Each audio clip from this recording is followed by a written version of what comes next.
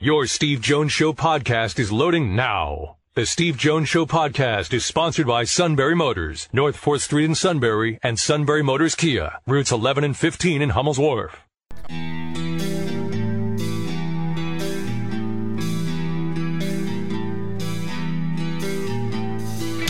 Sports talk where your voice counts. This is the Steve Jones Show on News Radio 1070 WKOK. Now from the Sunbury Motors studio, here's Steve Jones. Sunbury Motors, 4th Street in Sunbury. Sunbury Motors Kia, routes 11 and 15, Hummel's Wharf, and online at sunburymotors.com. Ford, Kia, Hyundai. Best in new inventory, great pre-owned inventory, all with the Sunbury Motors guarantee, which is so important, and a fabulous service department to back it all up. In fact, they need more technicians. Getting so much business, and they do such great work. People depend on them. It's all at Sunbury Motors, 4th Street in Sunbury. Sunbury Motors, Kia, routes 11 and 15, Hummel's Wharf, online at sunburymotors.com. Our play-by-play call of the day, while the Celtics were winning on the road against the Lakers and LeBron James and Anthony Davis, the Sixers beat the Sacramento Kings. 2 seconds. James at the buzzer. Another triple. 4 for 5 from deep. Kate Scott's great, by the way. But, like, you couldn't have, like a Seattle Kraken goal or something? You couldn't have found that? I mean, they did score 80 in the first half. That was the whole point of it. Okay, yep. Okay, they beat the Sacramento Kings. Okay. I know. 80 in the first half is 80 in the first half. That's all. 2/3 of our audience didn't know Sacramento had a team. All right. Well, this is true. All right, let's preview the Rose Bowl. And let's bring in, what's next? I mean, I already had to explain to you who Sandy Koufax is. Now I got to explain to you the Sacramento Kings? No, senor! No, senor! No, senor! You know what? Okay. So Sandy Koufax signs with the Dodgers. Incredible. At the same time that the Sacramento Kings were where? In the 50s. The Rochester Royals. Rochester, New York. Then they became the Cincinnati Royals, the Kansas City Omaha Kings, and now the Sacramento Kings. Let's bring in Jackie M. Sir, welcome. It's always a pleasure. Thanks, Steve. And I also had I learned some trivia on baseball. Nobody knows if it's ever right, Jack. I just make it up as I go. And nobody knows that better than you do. So. And I was a big Sandy Koufax fan as a young kid growing up, and you were so accurate about the fact how wild he was, and then all of a sudden he got control, and nobody could hit him. Yep, 4 no-hitters in a perfect game. Something else. I mean, his last season, he won 27. Jack, so I want to get to this football team, and I want to get to the defensive part first. Early in the season, Manny Diaz would go with 7 defensive backs, and you and I, knew why. He looked out. That's the best personnel he had. And then Abdul Carter emerged. What did Carter's presence and his style of play mean to how Penn State played defense? Well, I think you're exactly right about the fact. I think Manny Diaz, when I talked to him on the practice field before the season started, is somehow, some way, I've got to get Abdul Carter on the field. He is such a great athlete. He can make so many plays. He's so gifted out there, and he needs the playing time. Steve, it gave us a little bit more of a physical presence in that defense because, I mean, the young man can run a 4.3 40, but also he can tackle going downhill when those defensive linemen give him a good angle and good gap to make a play on the running back. So it made a physical presence for our defense. At times we've gone to 7 defensive backs because of the fact of the passing game, but you need that physical presence, especially in the Big Ten when you're playing against teams that like to run the football. You got to make sure that you got guys back there who can make plays against the running game. It's interesting. I was thinking back. He only played the one play on defense against Purdue, and he got called for the penalty. I was thinking back. That really was preview of coming attractions because of how he closed on that play. I think it should have been a tip-off to everybody. This guy has the speed to play. Yeah, and early in the year, quarterbacks were running. Auburn, they were able to run. The quarterbacks running the football against us at times and coming out of the pocket. But when Abdul Carter ended up being sometimes a spy on the quarterback as well, you're right. The closing speed for a linebacker, how you go from 0 in 10 and how fast you are in 10 yards or 15 yards, is so important for a linebacker. And at times when the quarterback was coming out of the pocket, I mean, he looked like he was going to be open to go and run the football for positive yards downfield, and Carter just closes with that speed he has and just runs down the quarterback and takes away an angle where a quarterback thought he may make some positive yards. In so many different ways, as Carter got more experience, it made that defense, as you saw, get better and better as year went on. What did the versatility of Jair Brown mean to Manny Diaz as a safety? Well, there's so many things that Jair Brown can do, and number one, confuse a quarterback. At times, he's lined up at the line of scrimmage, and then he'll bail out and be a safety. At times, on 7 defensive backs, he plays like an outside linebacker and on his own and just breaks on a football and got one of his 3 interceptions that way. You have to account for him.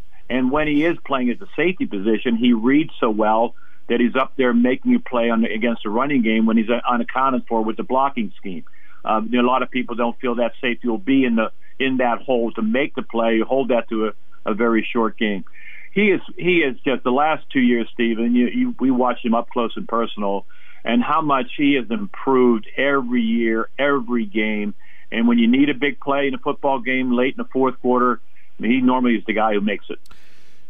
Joey Porter Jr. showed everybody in the opening game what kind of player he is, and he's being projected, obviously, as a first-round pick, and he's received All-America accolades. He will not be playing in the Rose Bowl. But, Jack, what about the guy on the other side? Because when you have a guy on one side that's so productive, they don't want to go over there. So they kept going over to Kalen King's side. What were quarterbacks and offensive coordinators facing when they went to that side? Well, number one, I mean, Kalen King, if you talk to him, he just enjoyed the challenge. He knew that was going to happen, no question about it, when people are going to end up throwing the football. He played with better technique on either bump and run coverage, getting his hands on the wide receiver, forcing him to the outside, turning with him, running downfield, but also he avoided a lot of the pass interference calls by being able to be in good position, to look back for the football as well. And so many times, as a color analyst, watching him going like, that is like a technique for a clinic on how to play corner bump and run coverage. And he did it time and time again when he knew that he was going to get a lot of activity out there being on the opposite side of Porter. But he was just outstanding all year, and especially when Porter ended up not playing the last couple of games, a little bit in the Michigan State game. Kalen King was he was so consistent all year long in making big plays against all the wide receivers. It's interesting. We talk a lot about the secondary, and of course Carter and Jacobs at linebacker. Penn State ended up getting so many tackles for losses the final month of the season, and for the year they had 16 different guys end up with a sack this year. So there wasn't one dominant guy that had 10, 11, 12 sacks in the season. What did you think of the development of the defensive front as time went? Well, I think, especially on the defensive end side, and I'll mention 2 guys, not at the end, but PJ coming back from that injury in the second half of the year really came on, and again, another played so well at the end of the season.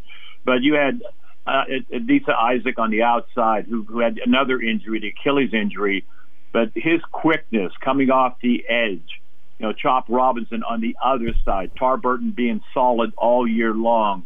Our team's speed on defense, Steve, I think has just gotten better and better. And you saw those guys, especially Isaac in the last half of the year, just running down quarterbacks, forcing them out of the pocket, and the quarterbacks not being able to run downfield.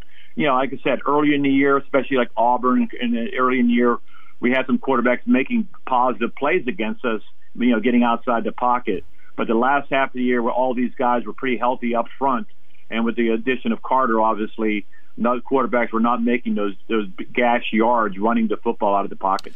One other element, then I'll flip to the offense, and this is a defense that for the most part, Jack, guys are playing I don't know, max of 40 to 55 plays a game because of the depth. So let's get back to that speed point that you made. In November, was that speed showcased in part because the players were fresher in November than they may have been in the past? Without a doubt. Manny Diaz is a defensive coordinator who's going to play a lot of quality players if you're good enough to play. And he's not going to play you in the fourth quarter. He's going to play you in that middle of the first quarter, second quarter. He'll play you in situations where the game is on the line. That's where you actually, not only for the endurance of players in the fourth quarter, but also, you gaining experience when you have to make a play when the game is, tied or you may be behind by a touchdown or so, where you've got to be consistent, disciplined. And I think, Steve, our defense learned a lot in that loss against Michigan. I think the fact that you do not take chances, you do your job and expect your teammate to do his job in his gap, do what you're supposed to do. I think we learned a lot because of those gash running plays that Michigan had against us, especially in that second half of the game. There's one more game to go, obviously. Jack, in the preseason, you and I thought the offensive line had a chance to be good, but at the same time, we wanted to see it in practical application. There were a lot of moving parts as the season went because of the injuries. In the end, how well did that offensive line play? Oh, the offensive line, I think, was the key. Everybody will point to marquee players like the running backs, and no question they were outstanding all year.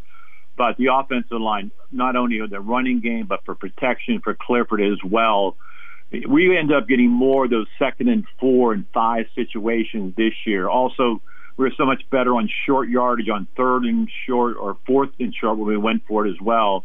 And also on the goal line. I think Mike Yurcich has got to get a lot of credit for the formations and everything he had in that red zone area that confused a lot of people as well. But our offensive line, I think, if he has to look at I think we expected the defense to play well. I think we expected the running backs, because of their talent, to be outstanding this year.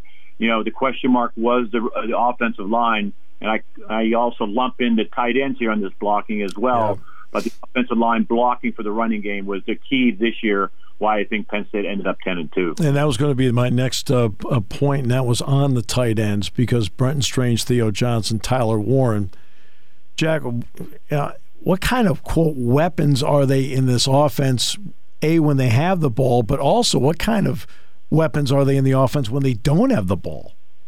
Well, number one, a lot of the key blocks on Singleton and Allen's runs, a lot of has been a lead block, like a guard coming up into the hole to lead that for your running back, and that was Strange a lot of times. And he especially downfield, when he locked on to somebody, either linebacker, sometimes even a safety as well, he didn't lose his feet. He continued to drive through and seal off the outside, and the running back, whether it's Singleton or Allen, normally would break off of that block to make their runs and their quality runs downfield. But and combine the fact of when they're so versatile, because we will spread them out and put those tight ends on the outside. We did that against Michigan State. They got confused on what we were trying to do a couple of times, and they're able to run the passing game as well. So we don't have to substitute people out there. We can sometimes keep those 2 or sometimes 3 tight ends in the game and run our passing game as well. Keandre Lambert-Smith, the last couple of games, broke out, made some plays. What can it mean moving forward if he can do that and be a receiver that can take the top off? Well, I think number one, that is great for his confidence going forward and going into the Rose Bowl game as well, because we were looking for that one guy who could, in fact, run that deep post, run that takeoff along the sideline, and really stretch a secondary. And then you have those intermediate routes underneath. We really didn't have that guy, or we were looking for that guy. All of a sudden, when those wideouts make a couple of catches, make a couple of tough catches, and he made some this year. Couple of high balls from Clifford in the last game. He ended up getting at the high point, bringing the football in with his hands, catching the ball, and not dropping anything during the course of a football game. Also in those wide receiver screens. So all of those. But the fact that he has that, as you say, top end speed that can make sure the secondary has got to honor that, opens up so many more things. And I think for our pass game to get better this year. All right, so now we do get to the freshman running backs. In the spring, you and I looked at them, and both of us kept saying like Allen and Singleton together because we kept looking at it over and over again, seeing those two. Now we've actually seen it play out, and they were separated, Jack, by only 7 carries, so everything happened organically. What did we see performance-wise, and also what did we see from two guys having almost split carries? Well, I think number one, for the two guys, and I think so many people were talking when the recruiting process was going on, well, if you have Singleton, why is Allen coming to Penn State as well? What's going to happen? One of those guys are going to be on the bench. But I think this is good for both of these football players. I mean, no question, outstanding talent as we saw it as they came into Penn State. But the idea of splitting time, getting over 1,800 yards in our rushing game from these two guys, I mean, it had the balance is what Penn State needed for our offense to really take control in getting that kind of attitude from our running game. But those two guys, it just. They feed off of each other. There's a competition, but it's a friendly competition. You see the one always, if you got one guy makes a great run, if the other guy's always down on the sideline, he's the first one to congratulate him as well. These are two freshmen, two mature young men who are a big part of our offense, and I think looking for the future of Penn State in the running game, and it is nothing but the arrow pointing up. See, and that's what's interesting to me, Jack, is it's not like somebody was sitting there and counting carries. One guy's in one time, another one in. Okay, one's having a better day, so he plays a little bit more. And they ended up being only 7 carries apart. I thought that was remarkable. Yeah, Steve, you're exactly right. And when you talk to the coaches, I mean, they're different. Singleton is more the explosive, the 50, 60-yard run all of a sudden as he breaks into secondary. Allen is a guy who, I mean, he finds a soft spot on a defense, and when you think he's got like 2 or 3 yards, it ends up being 5 and 6 yards. Very strong. You saw him on the goal line in their formation, that full house backfield where Allen carries football, and a couple of times on goal line on 3rd or 4th down, he broke an arm tackle to get the ball into the end zone. So they've got a different style, but you're right. It just kind of, nobody's counting carries on the sideline throughout the course of the year, but it just kind of evolved like that. And like I said, both guys is such a great thing to see, friendly competition, which can only make both of those guys better next year. So 2-part on the quarterback. Sean Clifford ended up 64% and 22 touchdowns, 7 interceptions, 3-1. And, of course, we got a lot of long looks at Drew Aller. How'd you feel about the quarterback play and also what the future can be at quarterback? Well, I think what we got out of Clifford, I think what we expected. I mean, a guy who doesn't care about getting 350 yards passing. If you run the ball for 200, he gets 150 yards or 175 yards passing. He doesn't care. Off the play action, and that's where he made a lot of his big plays in the passing game. Got the offensive line in the protection that he needed to, slide it when they had to, make the right decisions back there. And I think Drew Aller learns from that. It's almost watching him out there, and you're like an intern and watching the quarterback out there make all those kind of calls that Drew Aller is going to have to be making next year. So I think exactly what we expected, maybe a couple of more turnovers from Clifford, especially in the Ohio State game. But for the most part, I think every department of our football team this year was better, including a quarterback. And finally, about Utah. Every time I watch a tape of them, I feel like I'm watching, in some ways, a traditional Big Ten team playing in the Pac-12. What's your thought in looking at Utah? I am really impressed with Utah. I mean, this is going to be a tough football game out there. I mean, they run the football effectively for about 220 yards, and they throw the ball for 250. That's the kind of balance you want in your offense. So, and they're outstanding on defense. And the thing that jumped out at me when they were down 10-0, I think 17-3 against Southern Cal, they never panicked on defense. They rushed 3, dropped 8 in coverage, came with a blitz, continued to do that throughout the course of the game, and how they took control of that football game as the game went on. A lot of times you're down early in the game like that, you start guessing, you lose discipline. This is a very tough, mature football team, and Penn State's going to have to play their best game to beat this team. I agree with that. You will have to play your best game to win this game because Utah's that good. Jack, always a pleasure. Appreciate everything as always, my friend. You are welcome, Steve. Take care. We will see you soon. Okay. Jack Ham. All right. That gives you really a full rundown on the football team right there. I mean, stem to stern. I cannot begin to tell you on an every week basis what it means to work with him. And it means more to me now than even when we started, and it meant a lot to me when we started. It's amazing. You always want to work with people who make you better. Whatever you think of me, pro or con, I'm way better because I work with him. We'll come back with more in a moment here on 1070 WKOK. When car repairs get difficult. Well, I just don't know. Me neither. We get good. Sunbury Motors. More than quality new and used cars, Sunbury Motors specializes in complicated auto repair diagnosis. They can handle intricate repairs and even complete auto body with service open Monday through Friday, 7 till 4. And Sunbury Motors has made simple repairs easy. Maintaining your vehicle is necessary. Finding the time to do it is difficult. Welcome to Sunbury Motors Quick Lane. Open 7 till 4, Monday through Friday. Just walk in or call ahead. Relax in their remodeled waiting room with Wi-Fi, beverages, and snacks. While Sunbury Motors factory-trained techs take care of your oil change, tire alignments, brakes, and inspections. Quick Lane, 6:30 to 6, Monday through Friday, Saturday, 6:30 till 2. Sunbury Motors, Ford and Hyundai, North 4th Street, Sunbury. And Sunbury Motors Kia, routes 11 and 15 in Hummel's Wharf. We take the out of auto repair.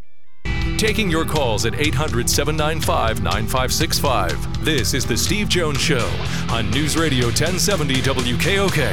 Now, from the Sunbury Motors Studio, here's Steve Jones. Sunbury Motors, 4th Street in Sunbury. Sunbury Motors Kia, routes 11 and 15, Hummel's Wharf, and online at sunburymotors.com. Ford, Kia, Hyundai. Best in new inventory, all with great warranties. That warranty means a lot. And maybe the budget is screaming at you saying, I love the warranty, but I need pre-owned because of the budget. Well, you want to go someplace that has the Sunbury Motors guarantee. It means everything. And a fabulous service department. They can do anything. Stem to stern. Great technicians for the life of your vehicle. Sunbury Motors, 4th Street in Sunbury. Sunbury Motors Kia, routes 11 and 15. Hummel's Wharf online, sunburymotors.com. It's Decision Day in California. Getting underway about 50 minutes from now. It's the California Board of Regents meeting about UCLA. With that, we bring in our good friend Tony Knopp from the coast. Happy holidays to you. Great to have you with us. I am good. We're getting the cold weather out of the way here before you guys come out here in a few weeks. Good, because the last time I did a game out there, it was in the low 50s. Oh, 34 today, which for us is unheard of. Okay, well, just so you know, it was 18 here. Nope, no, I'm aware. Okay, yes. I just want to make sure you know. All right. It's a big decision day with the California Board of Regents and UCLA. Yeah. Mm-hmm. Tony, this is something where, for those of us who don't live there, for those of us who are in the other 49 states, why does the California Board of Regents have power over where somebody plays football and basketball? It's to keep it as layman's term as possible. UCLA and Cal Berkeley are tied together when it comes to revenues and when it comes to how they're supported by the state. And when it was announced that UCLA was going to go to the Big Ten, we talked about it on this show. We said, hey, that sounds nice, and it's probably still going to happen, but they can't just up and do it without approval from the Board of Regents. Now, there's a similar, not the same, but similar dynamic that they're going to be watching in the state of Washington and in the state of Oregon, with Oregon State and Oregon and with UW and Washington State. And so what the conversation is with the Board of Regents today is they're looking at a couple of outcomes. They're looking at the possibility of, I personally don't know if them just leaving is going to happen. I think what's most likely is they're going to leave and they're going to have to compensate Berkeley for it. And then there's always the wild card of maybe they try to block it and impose a tax of some kind or something. But I think the Board of Regents does understand it. For the layman outside of the state, I'll keep this as diplomatic as I can. The Pac-12 for so many years was so poorly led that the schools and the economic prosperity of the schools, especially on the sports side, has been woeful at best. And UCLA has a $103 million deficit. They were already running a huge deficit before Under Armour pulled out of their deal, and that just made it a lot worse. So what's happening right now is this really difficult discussion at the Regents level, which is, I mean, look, if we force UCLA to stay here, they're going to have to cut a lot of sports. And they're going to have to cut a lot of sports that UCLA has historically been dominant at. You know, they win a lot of Olympic sports, and they just won a women's national championship in soccer.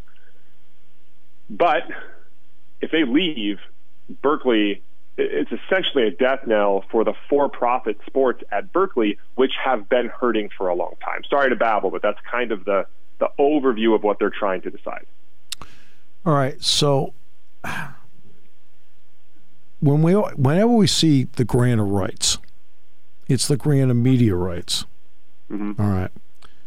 And that will organically run out for UCLA. I believe the contract runs out June 30, 2024, but the grant of rights runs out August 1st, 2024. Mm-hmm. So at that point, if the grant of rights runs out there, what gives Cal, and Cal's not asking this, but what gives Cal the rights to have a part of UCLA's media rights? I think it's more an issue of when the taxpayer dollars are funding some of the facilities, even though it's not on a scale that you would anticipate. It's something that the legislature and especially some politicians out here, specifically Gavin Newsom, has kind of latched onto. They see this as a hill for them to stand on, to look out for the little guy. Okay. And so, what's so interesting about this is just how disingenuous every party has been that's involved, right? I'm shocked. Yeah, right. I mean, George Kliavkoff finally comes out and says, "Oh, we didn't negotiate our TV deals yet, and we're holding off to see what happens with UCLA," right? And it's because he knows that if UCLA leaves and USC leaves, there's still that risk of Oregon State and Oregon separating, Oregon going somewhere to a bigger conference, Oregon State doing what they want to do in most sports outside of baseball and kind of move down in profile. Right. And the same thing happens with UW and Washington State. Meanwhile, while you negotiate with Fox, you can't upset them too much, or do they empower the Big 12 to come and take those schools and essentially send the Pac-12 into nowhere? So it's one of those really interesting things where, as a sports fan watching a football game, you don't understand how much of the future of competitive balance, especially for UCLA, is in these seemingly minute political decisions, like what we're seeing today with the Board of Regents. What's really interesting about it is the public fervor around it is actually the other way. UCLA alumni, and I'm assuming that UCLA alumni don't understand what the deficit is, or they would have to come up with a way to raise $103 million annually to make up for that deficit. They're very much adamantly against UCLA making this move. Right. Whereas USC's fans and alumni are very vociferously for the move.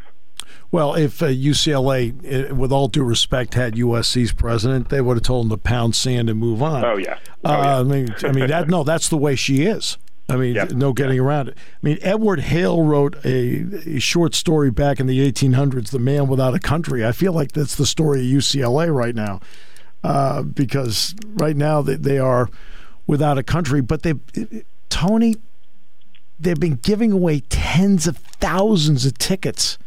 Nobody goes. Right? I mean, nobody goes, and they're never going to get to go. Right. I mean, UCLA is a perfect example of the state of California essentially trying to, it's a gross generalization, but it's true.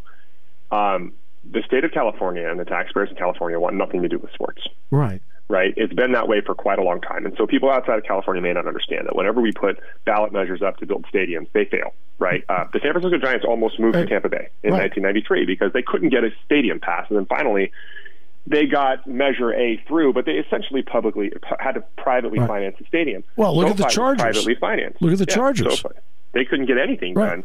And the Chargers, San Diego is a lot more red than most of the state of California, and they couldn't get it through there. Nope. And for those listening, because San Diego is it's a military hub. There are a number of military bases there, so it's a very staunch military city. And so when you look at it, like Stanford, for example, took the attendance number at Stanford Stadium from 85,000 to 30, and they still can't sell it out. And they've basically said when David Shaw left, we're not going to support these sports anymore. We don't care. We're going to support some of the Olympic sports, but this is an academic institution. We don't care about football. And Cal has said the same thing, which is why it's disingenuous for Cal to say, well, we'd like to receive a tax if UCLA leaves. It's like, well, but you're not trying, and you're openly not trying to compete in the new era of college sports. So it's just interesting to watch because, where you see places in the South, in Big Ten country, where they have municipal support to build stadiums, to support the university, to build up these large economies that are around it, you've had these local legislatures here who are just completely the opposite. They will never let UCLA build a stadium on campus. Right. Never. And all they would need is a 35,000 person stadium. And for those people listening in Pennsylvania who aren't aware, if you would, and this would be, it's going to blow their minds if they haven't been out here, and they will be for the Rose Bowl soon. If you go to UCLA and you're a student, a freshman student, likely without a car, and you want to go to a UCLA football game on a Saturday afternoon, 27 miles, you are likely sitting in an hour and 10 minutes of traffic to get there. And look, the property around there, you can't even go off campus. Not a lot of room to build a stadium there to begin with. The property off campus is so expensive, there's no way you can get it.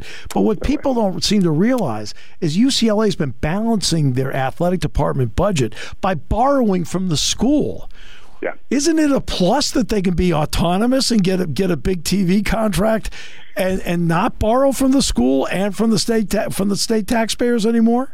It would seem like that would be, like we talked about a second ago, that this is disingenuous, right? Right. That seems like the easiest way to do it, but then they leave the Pac-12, and then the Pac-12's in trouble, and then, it's just everybody's looking out for themselves in this one. And what's essentially happened is you have this brand, and we talked about this with Tennessee a couple years ago, who had a great year this year and kind of bounced back. Yep. You have this brand with UCLA who hasn't been relevant in football nationally since probably the Edgerrin James years. Right, of the early 2000s when they had Cade McNown and those guys. The basketball program, which was once a blue blood, they do well now, but if you saw the economic support they get when you compare them to North Carolina, Kentucky, and the like, it's paltry. Right.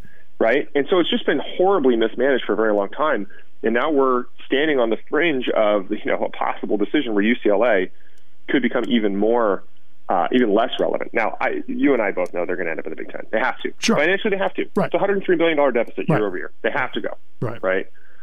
So we'll see what they end up doing, whether it's going to be how much money they're going to have to pay in ransom to the state of California in order to do this. And quite honestly, for those who are, and not to be political, not a political guy, but for those who are listening to this and saying, how can the state of California possibly tax somebody for leaving? We're already voting on that in the legislature. Yep. It's been up regularly that if you move out of the state of California, they can collect taxes from you for the next 2 years. Yeah. All right. So the college football playoff is going to go to 12. I know we've talked about this before. And that the last 2 years of the contract with 12 will be ESPN exclusivity because they have the contract. But then it opens up.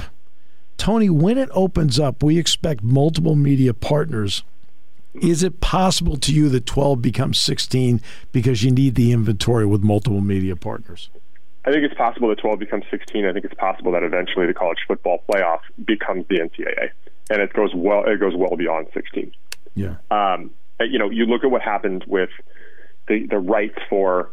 I mean, there's a couple of different ways we can look at this, predicated upon what's happened with rights on different places. And a lot of times we look at North American media rights, but North American media rights are generally a little bit different than the rest. So, for example, NFL controls their media rights across the board, where the Major League Baseball has them in different regions. Currently, baseball is doing everything they can to try to consolidate those rights, which could mean bankruptcy for Sinclair. For those who don't know who Sinclair is, Sinclair owns Bally Sports. Bally Sports used to be Fox Sports. They are the ones who negotiate all of those regional sports network deals. So they go to the Milwaukee Brewers and say, we want to carry your games, and they do a deal. And those things have been individual, and the teams have had the rights to do those. Sinclair is in trouble. There's rumors that they are possibly going to go into bankruptcy, and what could start that will be the Minnesota Twins deal that's coming up in a couple of months. If that happens, Manfred is going to try to consolidate his TV rights, which is what the NFL has done. If he can do that, then you can start to look at things like what we see with the English Premier League, where they have 4 partners currently. So much so that people are looking to buy Manchester United, and they can't because of their media rights that they have. Right? Amazon has media rights for the EPL, so they can't turn around and buy Manchester United, who's asking for $8 billion for the team right now. Right. So the college football playoff is looking at this and saying, this is the Premier League. We are about to form the Premier League. And it's not a lot different than what happened when the English Premier League got together and essentially broke away from the FA, which was the federation in England up until 1994. Mm-hmm. So I think, yes, I think what you're saying is going to 16. I think people need to prepare for the fact that the college football playoff is going to be the overarching league in the next 10 years. Yeah, because, I mean, people, when you look at FCS, they have 24 teams in that playoff. Mm-hmm. Right? Yep. So, I mean, and that's been expanded over the years to get to 24. How important? And I think it's interesting, and you know the players very well, so you understand this. And I played college sports. Now, I played a college sport that doesn't pay a lot of money. I played basketball for one day, and then I focused on a different one. But there's this fundamental philosophical argument that if you move to the college football playoff with 16 teams or 24 teams, you're no longer a student athlete. And my counter would be, that's not true. Because there is a full industrial complex that is around these sports. And a lot of these athletes who go and play football or soccer or field hockey or baseball or whatever else make a living playing those sports after they leave college. How is that any different than learning to be an archaeologist? Right. No, I mean, that's absolutely right. You're right. Exactly. I mean, this is your proving ground to get yourself someplace. If you're a basketball player, it could be a proving ground that can get you to Europe to play professionally. You can go to Europe and play professionally. You can be a coach or a trainer here. You can start a club program. There is vocation that comes after this, and that goes back to, it segues to what we were talking about with UC Regents. There's this discussion in California that sports are not academics. Therefore, we shouldn't be involved in them. Whereas my counter-argument would be, people make money playing sports and coaching sports and covering sports and the like and the like and the like. How is that any different than learning how to be an electrical engineer? Right. Which you offer, and you pour money into your engineering program, especially as it can make money with, different kind of donations and the like. So that's at the core of the college football playoff argument, right? Is, you're creating a minor league, so to speak. What's the problem with that? Yep. That's what I don't understand. Yeah, and I know some people have said that with the expanded college football playoff, it'll really hurt quote bowls. Tony, you and I both know ESPN owns 17 of these bowl games. They own 17. All right? Yeah. So you take out the college football playoff, the New Year's Six. Okay, we're down to 35.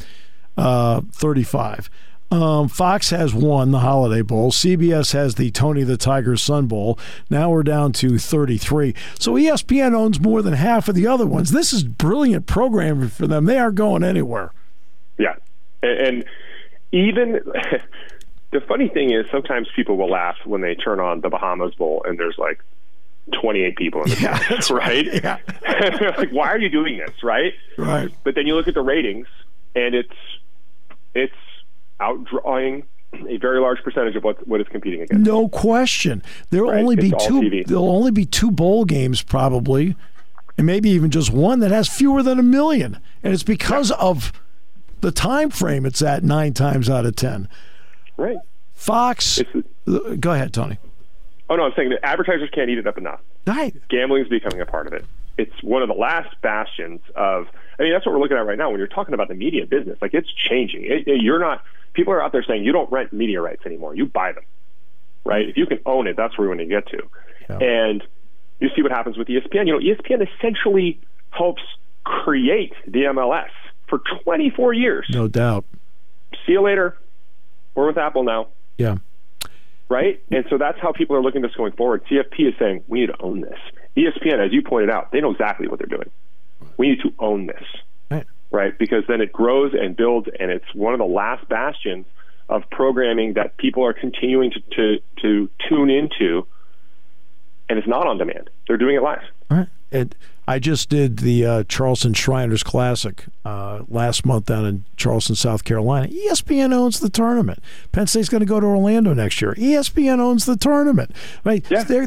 And the reason they're doing it is they're creating programming for themselves, and that's the job of a network, and that's what they're doing. They know exactly what they're doing. And I always feel bad because I want to come on like everybody else and talk about how fun it is to follow the sport. But yeah, at the same I know. Time, you and me but both. You see what's so important about this. This is why Sean Clifford's in his 19th year at quarterback. This is why, right? Like, these things are happening because there's a business behind it. And that business behind it is predicated upon profit, right? And so you see all these things tugging and pulling. And the problem is the CFP has essentially created this incredible league where they own the rights, and they're saying this is where this is going. And for whatever reason, the California municipalities are saying, no, we don't want to do this, which is really interesting because I'm super curious to see what happens with Oregon and Washington. Yeah. They cannot stay if those two leave. Oh, well, and remember, Oregon and Washington have the same states, I believe, have the same border regions situation as California does, right? Yeah. And nobody's taken Oregon State. And the difference is, what's interesting about all of this is some people would come back and say, why doesn't Berkeley go with them, right? Why doesn't the Big Ten just take Berkeley? No. Nobody wants, or first of all, they don't want them, and secondly, Berkeley doesn't want to go. Berkeley doesn't care, right? Oregon State wants to play in the Mountain West. Yeah. Washington State probably wants to leave for the Mountain West. Yeah. They don't want to stay in the Pac-10, Pac-12. Yeah. Pac-6, who knows what it's going to be. Well, MLS, by the way, did come up with a secondary contract, and that was with Fox.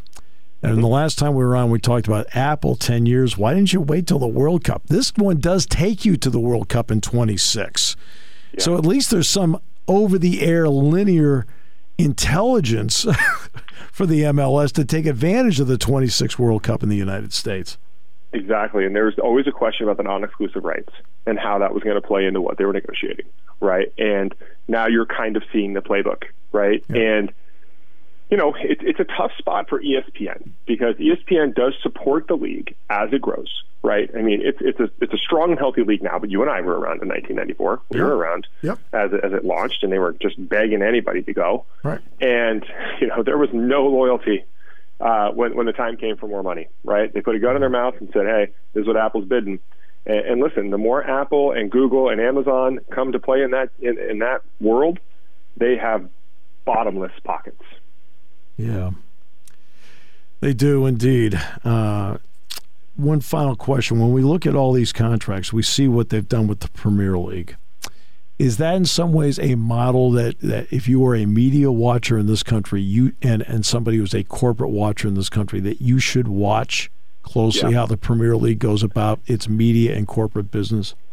It's interesting, the Premier League, as opposed to La Liga and Serie A. I mean, you see teams like FC Barcelona who had to sell the private equity and take large debt chunks to stay afloat, right? This is an iconic club that's losing $400 million a year. What the Premier League has done so well is they're almost like a republic, like we are a republic of 50 states. Like there is control. There are controls that are controlling the teams that are together, but in the end, there is still individualism within the clubs. And they've just threaded that needle. I don't think all of it was intentional, to be honest, but they've created this environment where they have just commercialized the clubs and turned them into these worldwide products. I mean, for those who don't pay that much attention, and most don't, City Football Group has been buying teams around the globe for years now. They just bought 3 more in the last 4 months. They know exactly what they're doing. And this just becomes this large, massive, organization that has global reach that can negotiate with the Premier League while they're staying there. And the key to that is the Premier League, because it's a unity of the clubs that are in it, can't have a gun held in its mouth. Right. That's the difference. So exactly what you pointed out with ESPN with the Bulls. Right. It's not going to happen. So everybody should be paying attention to what's happened there versus like what's happened with the Bundesliga, which in the 90s was as big a league as the Premier League, and is nowhere close now. Right. Yeah, it's amazing. I mean, the business model of the Premier League and the media model of the Premier League is stunning how good it is. So, you could ask a layman who kind of knows soccer, name 10 Premier League teams, and they could do it. Yes. Right? Fairly easily. No question. Or they would say, if I could name 10, they'd say, yes, I've heard of those teams. If I named the top 10 Bundesliga teams, most people wouldn't know the bottom 7. They'd maybe know Bayern Munich, maybe Borussia Dortmund, and that's about it. Well, because the Premier League has done a great job of establishing deep-seated brands that people understand. And they did it together like the CFP is looking to do. Yes. That's exactly what they did. What they did in 1994 was say, this FA is not working for us anymore. We're going to put together a super league. We're going to take the top clubs. We're going to bring them together. Everybody else can stay involved, but it's not going to be an even cut anymore. It's exactly what the Big Ten and the SEC are doing. Yeah. They're looking at us and saying, listen, I don't need the incompetence of the ACC. I don't need the incompetence of the Big 12. I don't need the incompetence of the Big East standing in the way of what we're doing and what we're doing well. Yep. And that's what's happened. Every time we finish these, you and I always say the same thing. We don't talk often enough. So yeah, not often enough. So we will change that in the new year. How about that? Absolutely. Enjoy the Rose Bowl. Hopefully, I'm back on the 2nd, so hopefully we'll cross paths. Hopefully we will cross paths. We've got the CFP coming into town. So. Yep, exactly, because it's at SoFi this year. So. That's right. Tony, thank you to you and that beautiful family of yours. Happy holidays. You too. Merry Christmas. Happy holidays. Merry Christmas and happy holidays to you too, my friend. We will talk shortly. All right, brother.